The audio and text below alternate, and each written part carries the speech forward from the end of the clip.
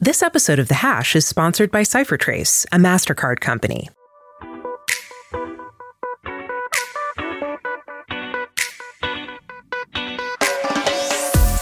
This is The Hash Podcast. Stay informed with the latest on Bitcoin, ETH, the metaverse, Web3, and more. All on The Hash for your ears. You're listening to the CoinDesk Podcast Network. Hey there, welcome to CoinDesk TV. You're watching The Hash. I'm Zach Seward. We got David, we got Jed, we got Wendy. We were talking about LASIK procedures, and we were fudding LASIK procedures before the show. Good times. All right, let's get going. When it rains, it pours in the world of crypto. There's a lot of offshoring going on, folks. Coinbase announced today that it was opening its offshore crypto derivatives exchange. If you remember, this was announced some weeks back that they were going to be based in Bermuda, offering more exotic financial products that are currently available in the U.S. We talked to Premier David Bird about this just last week at Consensus. Also announced today, Gemini, the one by the Winklevi twins, they're also launching an offshore derivatives platform, again, to escape the looming prospect of further regulatory crackdown. All these U.S. crypto exchanges are a bit miffed that they can't offer the services that the crypto world demands of them. So they're going elsewhere. They're going offshore. We're going to talk about it here on The Hash. Let me talk to David.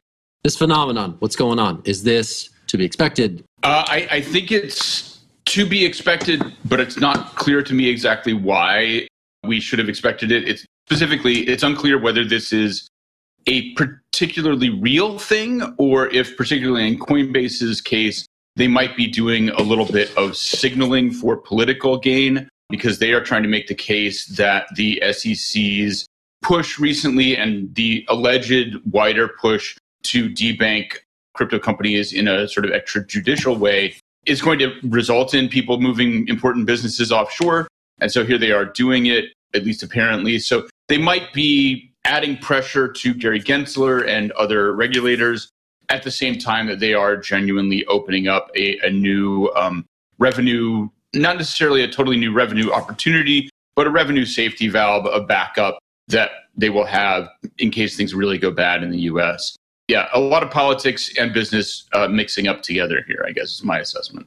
Yeah, David, I agree with you. Coinbase has been really public about trying to work with regulators. They are registered in the US. They are a public company, and still the regulators keep coming for them. I think this is definitely a political signal, but it's also them diversifying their business because they don't know what's going to happen, right? They have a Wells notice in front of them. They're not exactly sure what's going to happen next. And the fact that they continuously make public what's happening, I think I've said this before on the show, shows frustration. When we go over to Gemini, they're another company that's been really communicative with regulators, right? Then they were sued by the CFTC. They were charged by the SEC. And now they're doing the same thing. They're going overseas.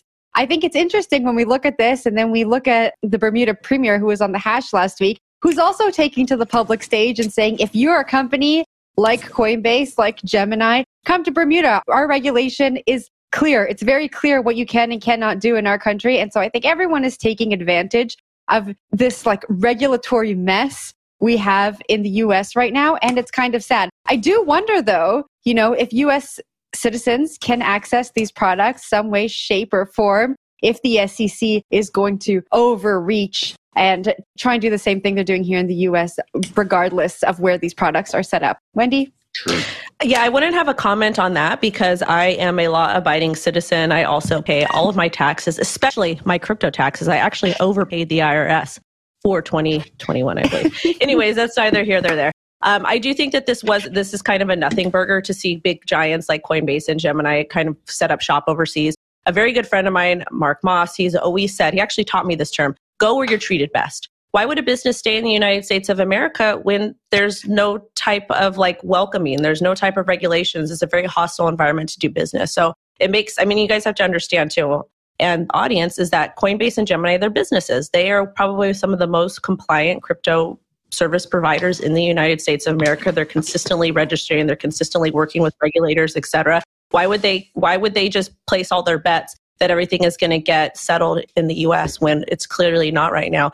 And even if it was, it's still going to take quite a bit of time for things to get absolutely sorted here because we have so much red tape and because of all the different types of entities you have to go through to get anything done. So I think this was a smart move business-wide. It sucks for US retail. It sucks for people like me. It sucks for people like in my community. But at the same time, go where you are treated best. And hopefully the United States of America understands that. But I think we are too far gone for that. And I think it was Zach's hand that was up. Yeah, I wanted to, focus on kind of the business line question. I think it makes a ton of sense, especially in this market, right? Like we're in a market where it's really the crypto diehards, it's the survivors who are here still, right? Who are using these exchanges. And these are people who love crazy stuff. They love Bitcoin perps. They love 5x leverage. And that's what Coinbase has long not been able to offer. So they're doing so by going offshore. You're seeing Gemini. They tried to do this in the US, I think dating back to 2020, but they ultimately kind of revoked their own application under the understanding that it wasn't going to happen. So now they're saying, okay, well, this is what the diehards want. This is what the people in crypto winter are here for. It's not quite that time where new users are flooding onto these platforms to trade crypto. So you better be able to offer the products that the crowd are willing to toy with. And that's what Coinbase and Gemini are doing here at a time when they need to, especially in Coinbase's case, show to stockholders that people are actually using this thing. But yeah. David, your thoughts. Let me squeeze in one last quick comment, which is there is a downside here. And I say this as a Coinbase user, which people who know my history might be surprised to learn, which is once you have an entity offshore, that does, at least in my mind, raise risks for the company in the United States. So as somebody who custodies a not large amount of money with Coinbase, I might be making more moves to not do that anymore because they now have this offshore entity, which does raise the possibility of activities going on outside of the purview of U.S. regulators and oversight. And so that does raise some slight concern. So I will just note that as a potential downside for the company. Zach. I like Jen's point before I throw it to her for the next story about whether or not if one user accesses this from the U.S. by way of VPN, Gary Gensler is going to go get their asses. That was a very good point. Anyway, Jen. You said the A word. Sorry. These are Gary Gensler hands. He's just coming for you. Okay, let's move on. DCG CFO Michael Crane stepped down in April as the company repaid a $350 million loan. According to a letter to shareholders, the company reported first quarter revenue of $180 million. That's 63% up from the fourth quarter of last year as crypto prices rose. We all know that they've been rising in the first quarter. Disclosure, DCG is CoinDesk's parent company. David, I'm passing this off to you. What do you make of this? Michael was there for 2 years. He's gone now. Well, I actually had a question that was not answered in the story, and maybe it's not clear at all, but do we know who this loan was to? I mean, this is not obviously the Gemini funds. Did anybody see anything, or is this just like we repaid a loan? At any rate, I guess we don't know the answer to that, but this is good news, obviously. For those who aren't clear, we also have DCG working on some issues with Gemini, who DCG through Genesis, its subsidiary, was helping Gemini manage an earned product and close down withdrawals. For anybody who's a little bit confused about why one might have gotten repaid first, it's this whole thing that was talked about at the time where if you actually make a deposit with a crypto company, for the most part, you are not a creditor. You're actually loaning that money, or you're sort of, they have rights to that money. And so this is a senior unsecured note. So it is higher on the stack of DCG debts than the Gemini stuff. And also it's a subsidiary, so it's a complicated thing there. But either way, DCG is making money to pay back their loans. That's a good thing. Zach, you want to jump in? Yeah, I just wanted to jump in, add on to that. Not the only departure, right? We saw Samantha Bobot leave for another VC firm. I think it was Rockaway. We saw Casey Taylor leave for another VC firm. I believe it's Dragonfly. So certainly across the DCG stack, people are leaving and finding opportunities elsewhere as DCG really focuses on fixing this problem that is staring it smack in the face. So, the venture activity, I think, is quieted down a little bit. So if you're heading a platform there, you probably want to find somewhere else to work. And we've seen that with some key departures in recent months, in addition to the CFO also stepping down. So, yeah, DCG has some big problems to solve right now. And I think, the fact that they are focusing on some of these debts really speaks to the current condition of the company. They're less able to do some of the more active investments that they've been known for doing across the space over these last, 6, 7, 8 years. But yeah, wild one to see, especially given the timing with the Gemini stuff. Jen, what do you think? Yeah, I mean, Let's take a little walk down memory lane. DCG lost $1.2 billion in 2022. That was because declining crypto value and the Genesis bankruptcy. I believe Genesis is still going through that Chapter 11. And despite that, they're predicting that they are headed towards a 2023 revenue of $620 million.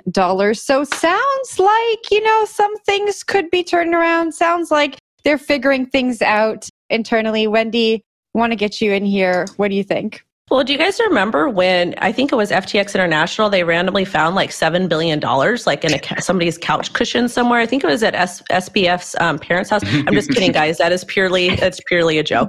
But kind of, I wanted to answer David's question for him, is that if we actually use blockchain technology for any type of financial activity that happens at these big firms and even in traditional financial firms, you would actually be able to see where these loans are coming from, who they're loaning money to, all of the different aspects. And that's why DeFi is so cool. And I just wish the United States was a little bit more open to accepting this technology and kind of implementing it into the laws and regulations, because yes, there are bad things that can happen. People make stupid choices because humans are emotional, and that's not something I don't think could ever be fixed. But at the same time, we can use this technology for good and become a lot more transparent in what companies are doing, how they're spending their money, the loan sizes, the risk, et cetera. And if at the end of the day, that would actually help investors, institutional, accredited, and retail folks kind of get a better idea as to what they are putting their money into before they do that. Wendy, I was going to say, it's so funny you bring that up, and I just want to bring it home for you. The U.S. regulators say so much about transparency and clarity when it comes to these products, and the technology is sitting right in front of their faces, but they just continue pushing it further and further away. To close that out, Wendy, I know that you were a Celsius victim, I believe, and many more. And many more. And the people who got repaid from Celsius, the people at both at the institutional and individual level who got repaid from Celsius were those who had made loans to Celsius on DeFi that they were forced to repay to get their collateral back. So just as an example. See? Guys, should we apply as the CFO? Should we become the CFO of DCG? Are we buying low? No, we're actually going to buy the company and rebrand it, and we're going to call it The Hash, and we're going to put everything's going to be on chain, so you can literally track everything. So unfortunately, I'm going to get caught. Destroy so much value so I'm going to get caught because unbelievable. I'm going to spend so many customer funds in tacos, so I'm going to get caught. I'm sorry, guys. You're going to have to change your name to Barry O, Wendy. So when we do that, you're going to be henceforth known as Barry O instead of Wendy O. All right? I'll take it. Is identifying and mitigating crypto risk a challenge? Do you need help balancing compliance issues with the need to protect against fraud? CipherTrace, a MasterCard company, can help. They work with banks, governments, regulators, exchanges, and other crypto entities to identify risk, trace the movement of crypto funds, and help comply with global regulations. Visit CipherTrace.com today for more information. We have some really genuinely interesting and, dare we say, bullish news. Sports Illustrated is partnering with Polygon to launch an NFT ticketing platform. NFT ticketing is a concept that has been around for a long time. Some of the people affiliated with Monero and Yat tried to do something similar all the way back in 2019. And it makes a lot of sense on its face. If you're the issuer, you can, especially on the layer 2 like Polygon, issue tickets relatively cheaply, distribute them digitally, and make sure that they're only the same number that you want there to be. So I find this really interesting and exciting. We can talk more about what Sports Illustrated actually is these days. But has anybody actually used an NFT ticket at any point yet? Because I know they exist. Like Wendy, the POAPs? I used one at NFT NYC last year to get into an event. I don't remember anything about it, but all I remember was it was pretty easy. There was no kind of user issue, and I have a lot of issues when it comes to these things. Yeah, I mean, that's definitely an endorsement. It does have to be easy. I will say, I think that this is really cool. I think ticketing and NFTs go hand in hand. I just remember listening to my daughter's father talk about all the cool concerts he went to, like way back in the 90s. And he doesn't have any of those tickets because they were paper. So I feel like it would be super cool to see somebody's history of every single event that they went to. I know I'm talking about music, but even like in relation to sports, like sports people are die-hard fans. Like, these guys go absolutely bonkers. So for them to be like, oh my God, I went to this, I went to that, I went to that. I just think it'd be super cool, especially for a sports fan. And I even think that there could potentially be a secondary market to buy those as like memorabilia later on or sell them to somebody, just because the secondhand market for a lot of the sports memorabilia, rock memorabilia, all that stuff, people will buy used tickets, all of that jazz. So I'm bullish. I love it. I think it's absolutely fantastic. I love that it's on Matic Polygon. Full disclosure, I am invested in this project. But the reason why I'm bullish on it is because they did something similar with Starbucks, and it is very affordable, and they're making it kind of easy to use. So I think it's super cool. Jen? Yeah, so I want to talk about the ticketing industry, right? It's one that is just ripe for disruption. If you think about all of the drama around Ticketmaster lately when it comes to pricing, fan demand, it having this like monopolistic hold on live events, and you think about the offering that NFT tickets can offer to fans, I think it just makes sense. We talk about these music NFT projects so often, and they have, their community built in. But like, if you want to go to the concert, you have to buy your tickets from a different platform. I think to have all of this under one umbrella, if we can get the user experience right, it makes a lot of sense. Wendy, you mentioned the Polygon partnership. They're also partnering with Consensus on this, who I think the last time we spoke about Consensus raised a massive round. I think it was over $400 million. I stand to be corrected. And they said they were focusing on UI and mainstream adoption. So I think for them to partner on this project totally makes sense. They have a ton of money to do it. And I'm excited to see these fan experiences actually reach the masses, because let's be honest, we talk about it so much. We talk about how cool it is, but I think it's still the crypto natives who are participating in these, and maybe not those diehard fans out there yet. Yeah. I mean, I just want to say POAPs are cool. And also I am, generally bullish on the idea of having these be keepsakes, right? I don't know about a secondary market. I think maybe one day, but I think just generally as a keepsake, oh, I was at this thing, I was at this thing, I was at this thing. Crypto natives have long had that kind of with POAPs, right? You go here, you do a quest, and you get a POAP. And, POAPs don't have secondary value, right? There's nothing really that trades as it relates to POAPs. But you do have like a cool record associated with your wallet address of what you've done and where. And I think that is something that, if the UI is made simple enough, could have mainstream appeal, right? We're all sort of nostalgic saps. We like to know where we were and what we experienced and with whom. And I think that NFT ticketing does represent the possibility for that to happen in a really cool way. So yeah, I want to see more experiments like that. We've seen early experiments with, I think it was Block Party. There was a couple other folks in the past who have tried this stuff out. But it may have been a bit too early. So if it takes some of these mainstream brands to sort of move the needle, I'm all for it. But, to date, it hasn't really been embraced just yet. Before I go into my story, because my story is very interesting, I do want to say that the current way that we use NFT, like with a lot of these profile picture NFT projects, you actually have to own a specific NFT to get a ticket to go into an event. And that's very problematic for me. And the reason why it's problematic is because, like, if you have an NFT that is worth quite a bit of money, you don't want to keep that on your mobile device. It drives me absolutely crazy to see people in the NFT industry do that. I'm like, you guys, you're not like, you have to practice good OPSEC. That is the worst OPSEC ever. Yeah. So I feel like there has to be a way that you can prove that you own X NFT, but without having it on your phone and without really having to do too much work into your wallet and compromise your collection. I will say one thing that is still kind of janky is the token gating experience, right? So I think that still needs to be addressed. You need to make that more seamless. And I think that comes down at some level to wallet providers who build in that functionality to make it a bit more seamless. Because certainly now you got to verify, you got to go to some other third-party service. It becomes just this whole clunky process. So that, I think, the aspect is still a missing ingredient. Gotta toss it to David for last thoughts on this one before we change gears. My only last thought is this is an example of one of the downsides is possibly business model related. Obviously, Ticketmaster's margins are immense here.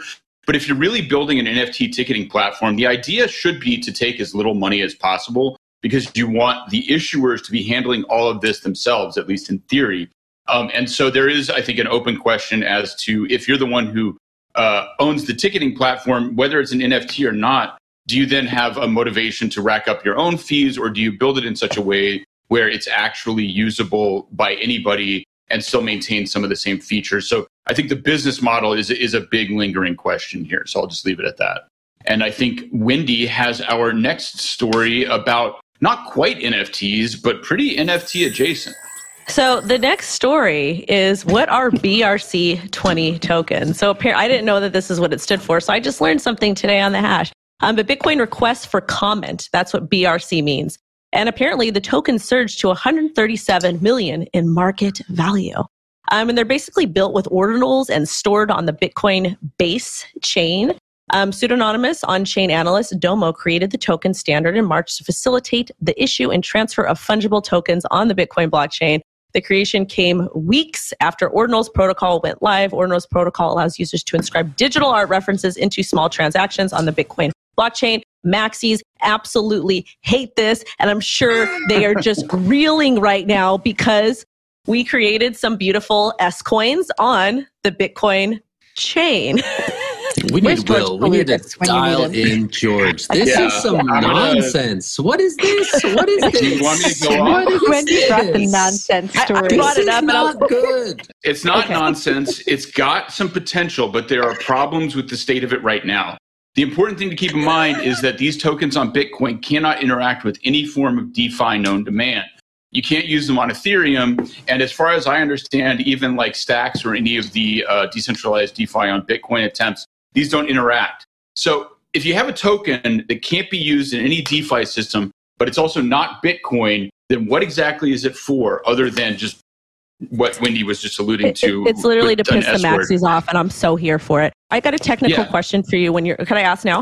Okay, so I haven't used Bitcoin ordinals yet because it's a little bit right over my head, but I'm going to get there. But I remember reading that with a Bitcoin ordinal, you have to have a separate wallet address for each Bitcoin ordinal and don't have large amounts of Bitcoin there, because if you sell or if you transfer or do anything with the ordinal, you could lose everything in the wallet. But I'm not sure. I haven't heard that, but it certainly sounds plausible. I mean, ordinals are incredibly technically complex right now, and they don't have like the kind of front end that makes it easier for them to use. So I hadn't heard that specific thing, but I know there are a ton of hoops to jump through for ordinals, and I'm sure even more so for these things. I mean, I will answer your question, David. What are these things? They're meme coins, and meme coins are all of a sudden super cool. We had Pepe coin, Rally, so they're like, these are meme coins. They don't do anything. They don't do DeFi. They can't interact smart contracts, whatever. They're just meme coins. And so I think meme coins on Bitcoin, on sacred, the Bitcoin blockchain. On sacred ground. Oh my God. I don't know.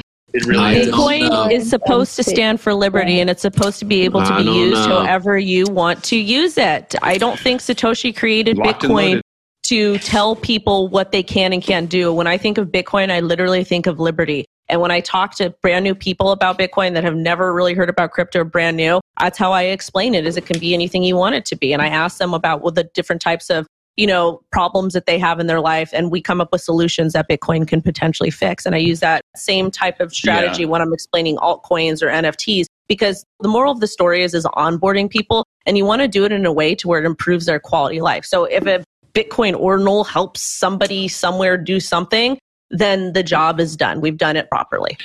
And sincerely, I am actually on that team. Like, I think these developments in Bitcoin are good as long as they don't compromise security. But that being said, S-coin speculation is pure gambling. Go into it with that mindset. Be careful. Wow. Well, you know what? I'm feeling curmudgeonly. I wish that we had some maxis on the show to back you liberty-loving, decentralized. This was a janky show because it was super one-sided, and we didn't have Will here to bully us. Or George. George in the one we needed for this segment. I can only channel that vibe so much, but it's pure. George would be into it. He loves pissing off maxis. Yeah, I told George me and George are going to create a BRC20 token called Duress, because I like to give him headaches. I'm just kidding. We're not doing that in any way, shape, or form. It's just a joke, guys. All right. We're aping into the Duress coin, guys. Let's get ready. All right. That's it for the show today. I'm Zach. We got Jen. We got Wendy. We got David. We're the Hash today. We'll be back tomorrow with more great shows here on CoinDesk TV and the CoinDesk Podcast Network, where you can also find David's great work on Crypto Crooks. Check it out. Really cool talk at Consensus featuring the Crypto Crooks and someone from the inside of Terraform Labs. Super cool. Check out that video as well. Anyway, that's it for the show today. We'll talk to you tomorrow. You have a great day. We'll see you soon. Take care, everybody. Bye now. Bye. You've been listening to The Hash on the CoinDesk Podcast Network.